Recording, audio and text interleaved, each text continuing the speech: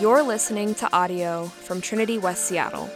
For other resources, more information about this sermon series, or to connect with us, visit our website, www.trinityws.com. Please stand or remain standing for the reading of God's Word. My name is Liv, and I'll be reading from Matthew 17:24-27. When they came to Capernaum, the collectors of the 2 drachma tax went up to Peter and said, "Does your teacher not pay the tax?" He said, "Yes." And when he came into the house, Jesus spoke to him first, saying, "What do you think, Simon? From whom do the kings of the earth take toll or tax? From their sons or from others?" And when he said, "From others," Jesus said to him, "Then the sons are free. However, not to give offense to them, go to the sea and cast a hook and take the first fish that comes up. And when you open its mouth, you will find a shekel. Take that and give it to them for me and for yourself." The word of the Lord. Be to God. You may be seated. Amen. All right, let's pray as we dig into this together.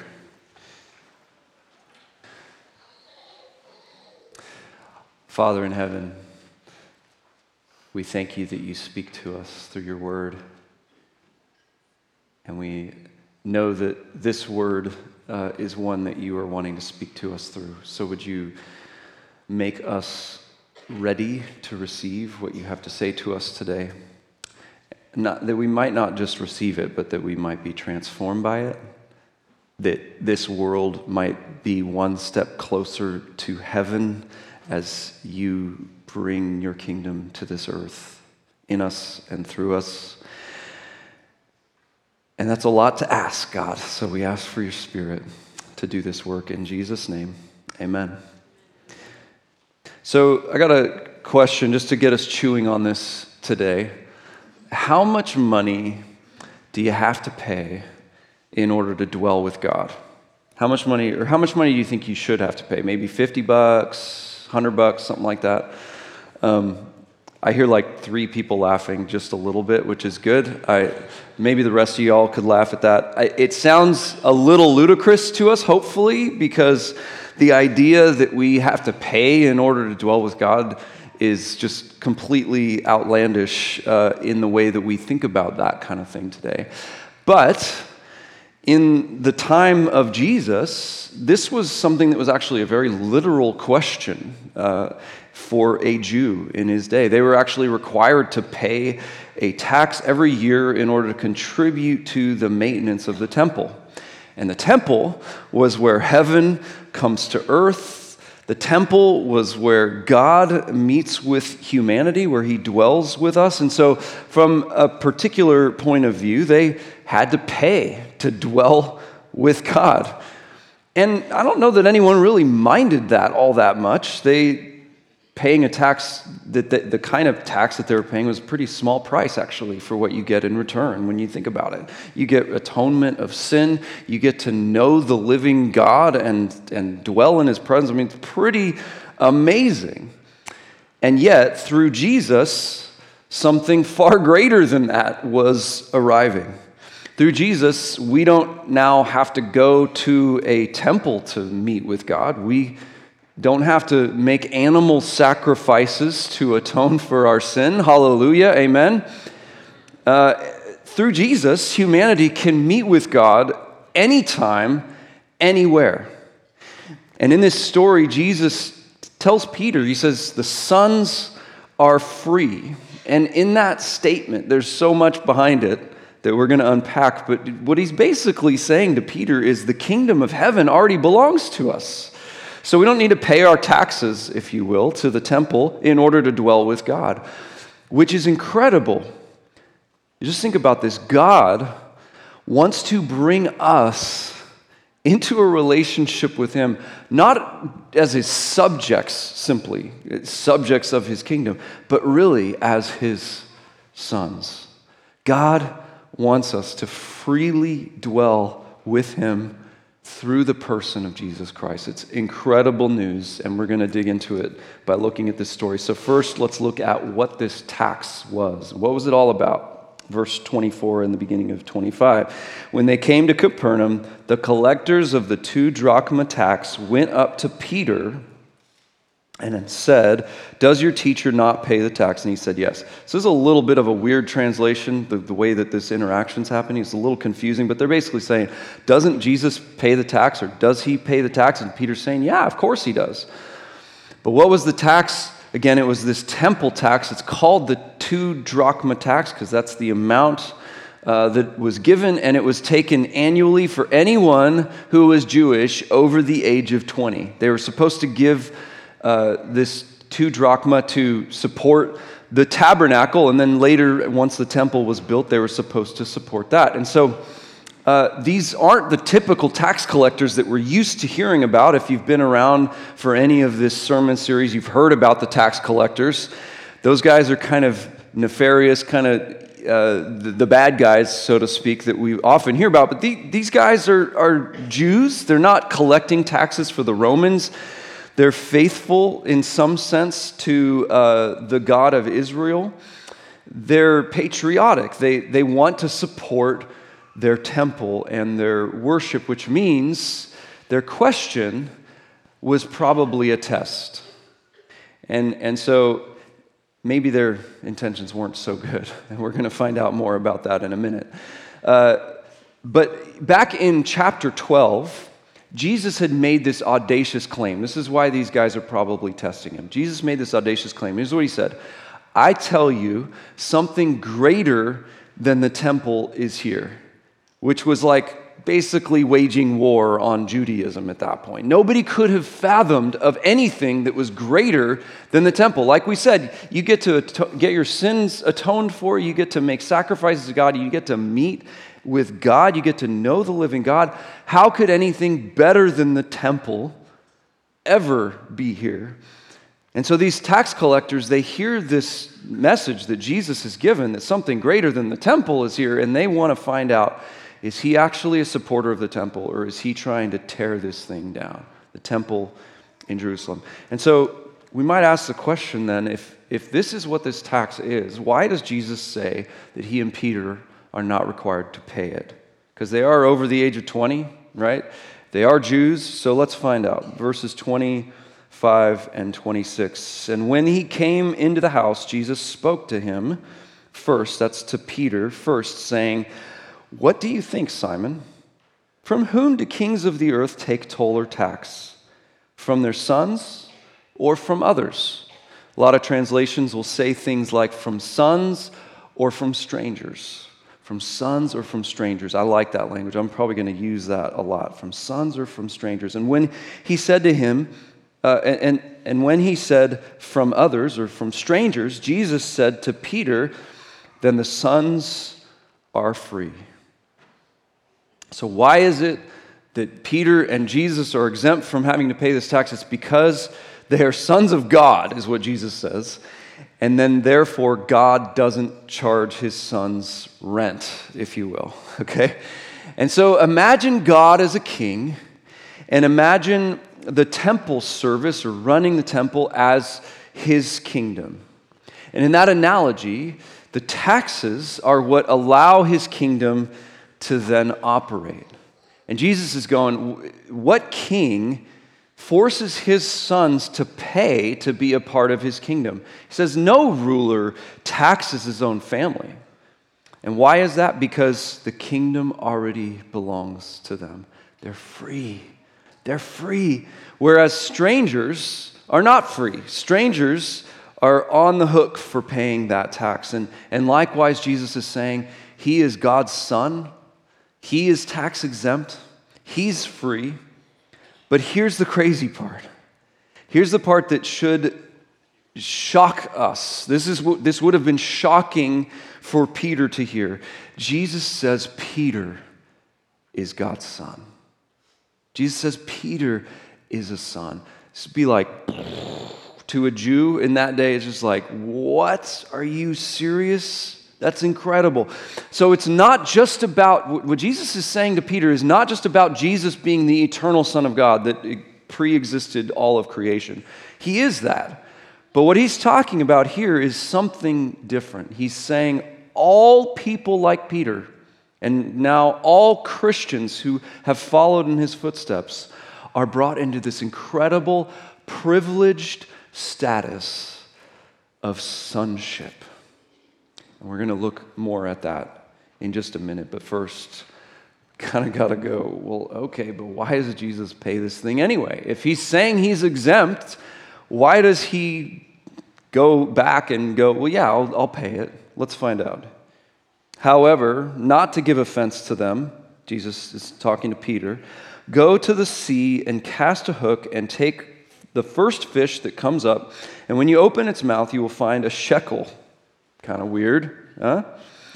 Take that and give it to them for me and for yourself. A shekel was 4 drachmas, so it was enough to pay for both Jesus and Peter's taxes. And what we kind of see here, but we're not going to dig deeply into, is an example of what Pastor David was talking about earlier when he's talking about giving to God, right?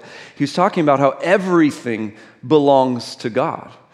And we can see here in this little anecdotal story that not only does everything belong to God, but that God always provides. He always makes a way, even if it's some miraculous, perhaps bizarre kind of way of providing in this case. And yet, that's not why Jesus pays. It's not that Jesus is going, oh, it's not going to cost me anything, just go catch a fish. That's not why he's paying this, despite the fact that he says he's exempt. Jesus is paying this tax for the sake of his mission. Because remember, Jesus says, I'm free, I'm a son. I've already got the kingdom, I don't have to pay taxes to be a part of it. But he doesn't want to put an obstacle in the way of his message, in the way of his mission. And here's what I mean. There's some bad stuff going down at the temple. Surely some of these guys who were collecting taxes for the temple tax were probably they had good intentions. But the people who were responsible for taking care of the temple had hearts that had grown all twisted up. They cared more about bolstering their building than they did worshiping the God who it was built for. Very sad. And this makes Jesus very, very angry, as you can well imagine. And you might be familiar with that story that takes place on Palm Sunday. It's actually just a little ways down the road in Matthew's gospel here. In Matthew 10:21, Jesus goes to the temple in Jerusalem. What does he do? He turns over the tables, it says, of the money changers. And what does he say? He accuses them of this really high crime. He says, my house shall be called a house of prayer, but you make it a den of robbers. And the tables that Jesus turns over there are the tables that would be set up during the Passover festival in Jerusalem in order to collect payments for this exact temple tax, okay? So that is what's going on. Jesus is anticipating that event, but he hasn't gotten there yet. Jesus hasn't gotten to Jerusalem. That was at least, scholars are divided on this, at least a few weeks away, maybe a few months away. And so imagine Jesus, he's very far away from there in time and in place, and he's in this small town in Galilee. And before he arrives in Jerusalem, he refuses to pay this tax to these guys, and he calls them the same kinds of names, like you collectors of the temple tax are a bunch of greedy robbers. So imagine that he does that in this kind of nowhere place, and then maybe, someone opens an investigation on him, right? And what would they find? They would find that Jesus didn't pay his taxes. That doesn't look good, right? And then when he gets to Jerusalem, they could suggest that Jesus' motives for calling them out were a little twisted himself, that they could say that he was doing that for his own self-interest. It would be a scandal, and it could actually sidetrack what Jesus' purpose was in going to Jerusalem to begin with, to go and get crucified for the sins of humanity and rise from death, and so that he could save us. And so that's why Jesus says, I don't want to offend them. I don't want to offend them. You might have read that and been like, that's a little bit weird for Jesus to say, because I think we all know Jesus is not afraid to ruffle people's feathers or challenge the status quo. Amen? He's constantly doing that. You can't read the Gospels without seeing Jesus offend people all the time. I kind of love that about Jesus, actually. So don't think of him as this softy pushover, but rather, Jesus didn't want to give offense merely to give offense, because that's all it would have done. It would have done no good. See, Jesus is always offensive on purpose, okay? That's how I want you to look at it. Jesus is always offensive on purpose. And so as we're looking at this story and we're kind of unpacking all this stuff with this tax and everything, you might be thinking to yourself, this could have no less relevance to my life than anything that we've read in Matthew's gospel so far. And to be honest, friends, when I was looking at this last week, as I first started looking at it, I'm just like, how am I going to preach this? What relevance does this have in my life? And it all became much clearer as I dug more deeply into this statement that Jesus makes. And I want you to see this because this has monumental impact in our lives. How does this apply? The first thing I want to look at. We are sons. We are sons. And it may be surprising to find that in the middle of this bizarre story that there's some kind of deep and foundational identity meaning that we can find here, but it's here. And perhaps within this strange and brief story, we can learn something profound about who we are as Christians and what that means for our lives. Because Jesus here, he includes Peter, as we said, as a son of the kingdom. And later on, as you keep reading the New Testament, you see the Apostle Paul applying this sonship to all believers, all of us as Christians. And before I dig into that, if you're female here, you might be going, hey, what's up with all this patriarchy, y'all? Like, what does this apply to us too as females? And the answer is most definitely, absolutely. We're actually told in many places in Scripture, no matter whether we're male or female, as Christians, we are called the children of God, right? And sons and daughters, right? And there's something amazing about just knowing that in a general sense, but there's also something important to note about adoption as sons that you might miss if you're always focused on gender-specific language. And by the way, I'm taking most of this from Nijay Gupta in his treatment on adoption in Galatians. And here's what he says, okay? He says, adoption in the Greco-Roman world of the New Testament, Jesus' world, it was very, very different from how we view adoption in the modern West. It's not that one was right and one is wrong or anything like that. It's just that they're not the same. And so we need to kind of travel back in time a little bit to understand what it means that we are sons. So, for example, what's the purpose of adoption in our world? The purpose of adoption, I think all of us would probably agree, is helping the vulnerable, right? Some of you guys were adopted. Some of you have adopted children. And it's this amazing gift to be able to help someone who is in a vulnerable position, usually an orphan, right? Or maybe you're in a family that you're unable to have biological children, and adoption is a pathway to having children and raising children, adding someone to your family. So what do people do? They tend to adopt children who are needy, who are orphans, and people who they want to add to their family to grow and increase their family. And they tend to adopt, in our day and age anyway, a disproportionate amount of females than they do males. That's just statistically how this works. And also, in addition to that, people tend to adopt as many children as they want or are able to, not usually limiting it.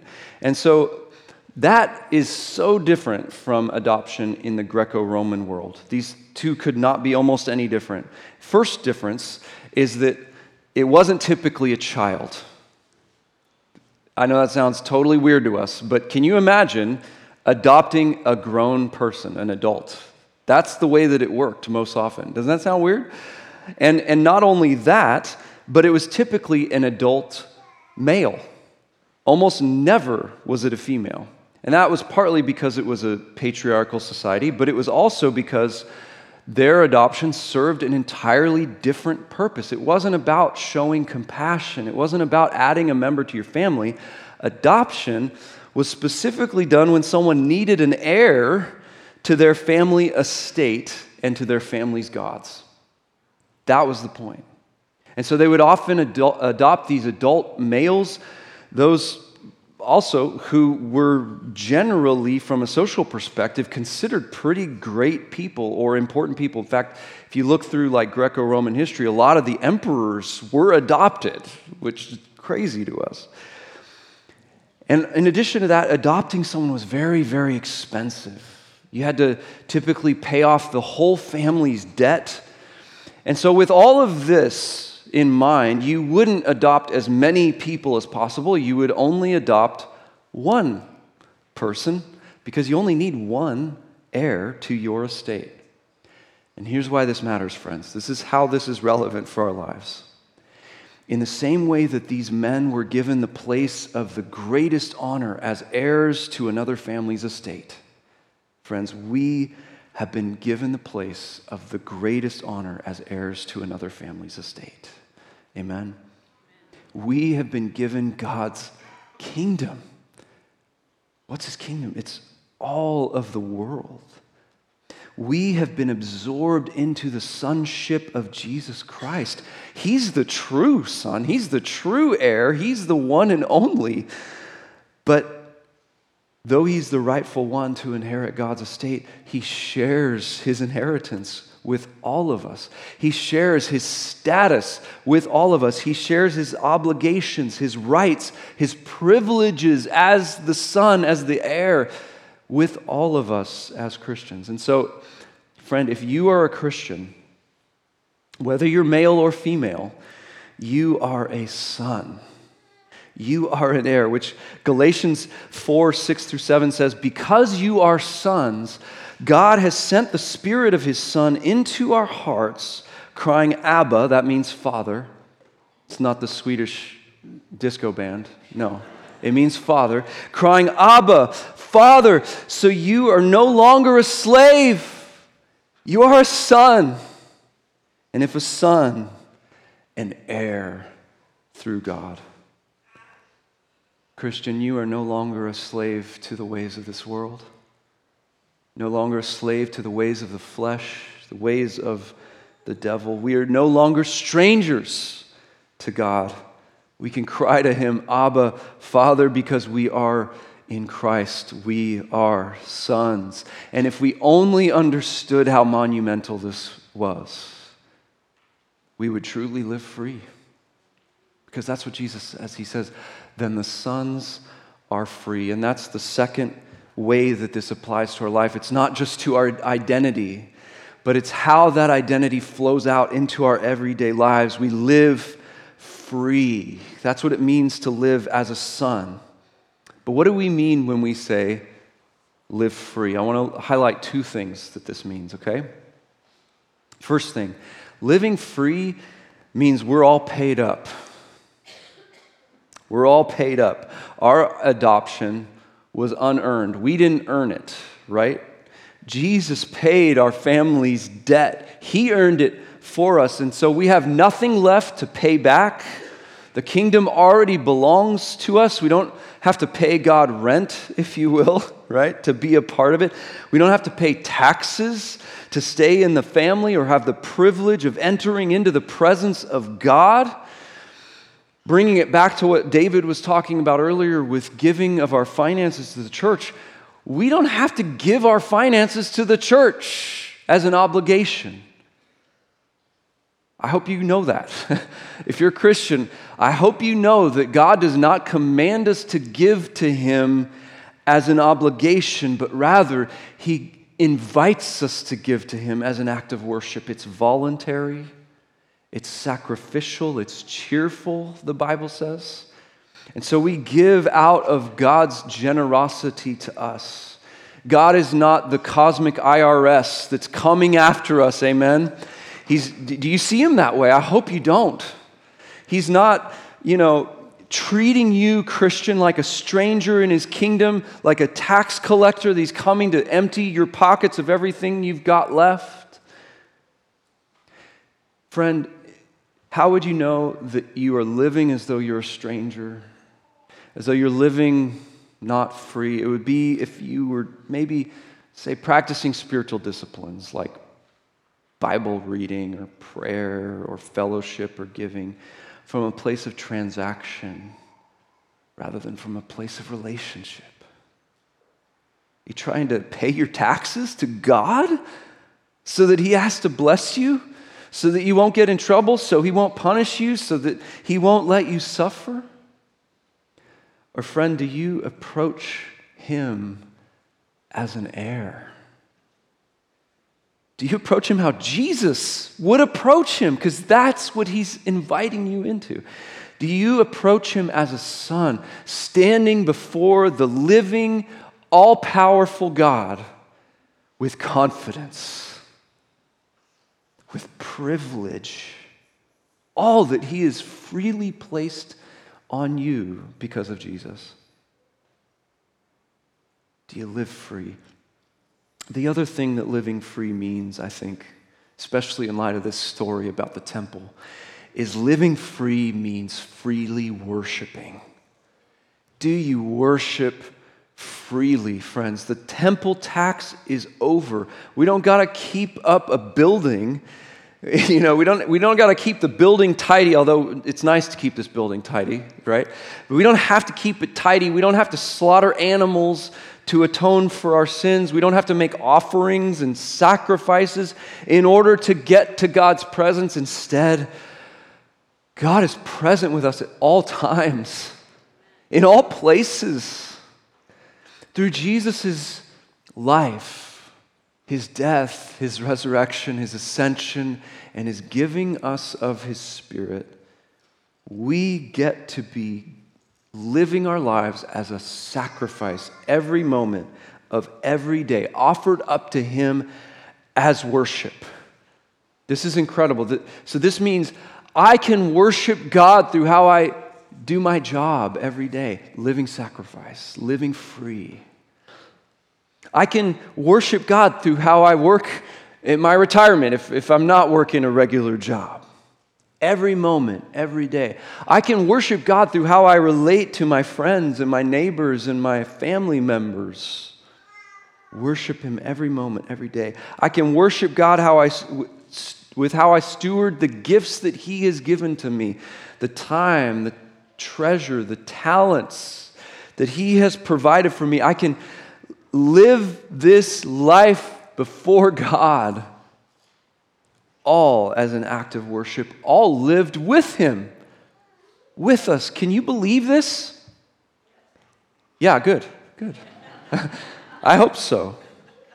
Because you know what? I think sadly, oftentimes we don't believe it. We don't live as though this is true. Oftentimes we settle for just being accepted by God, which is incredible. We're like, great, I'm a son. This is awesome. And then it's like, that's enough, God. Thank you very much. I'm busy now, and I've got all this stuff going on. I don't really necessarily have time to be with you right now, God. Okay? So I'm just going to go ahead and live this life over here. Thanks for making me one of your sons. But friends, you have access to God. You're never too busy to accept that. Don't neglect to enjoy the ongoing benefits of being his sons. Some of you know Barney and Barb. They're members here at Trinity. They lead a community group and a leadership huddle. Barney and Barb are just amazing brother and sister in this church family. And what you might not know about them is that they also help people with their financial coaching. Hey, Barney. There he is. And I was talking with Barney about this text this week, and he was telling me that when they give financial coaching to people, one of the most common problems that they find is that people don't take advantage of the benefits that are available to them through their employer. So maybe they have this health care available, but they just don't sign up for it. Or they have retirement matching and they don't pay into it, which, by the way, as a total side note, has nothing to do with this message. You should do that. It's free money. Just take it. It's good idea. But what he says is that people, as they're meeting with them, people are constantly leaving their benefits on the table rather than picking them up and taking advantage of them, enjoying them. And friends, that's a problem with our finances. That's, like I said, don't do that. You don't want to do that. But that's an even bigger problem when it comes to our relationship with God. Are you settling for being accepted when you could also have God every hour, every day? He wants us to know His presence. He wants us to enjoy the benefits, the ongoing benefits of being His sons. That's why Jesus said, friends, that something greater than the temple is here, because place was giving way to person. Sons, we are free because we get to enjoy this brand new reality that the temple in Jerusalem is over and the age of coming to God through Jesus is here. Amen. So don't keep trying to pay your temple tax, whatever that might be. Live free as sons. Let's pray.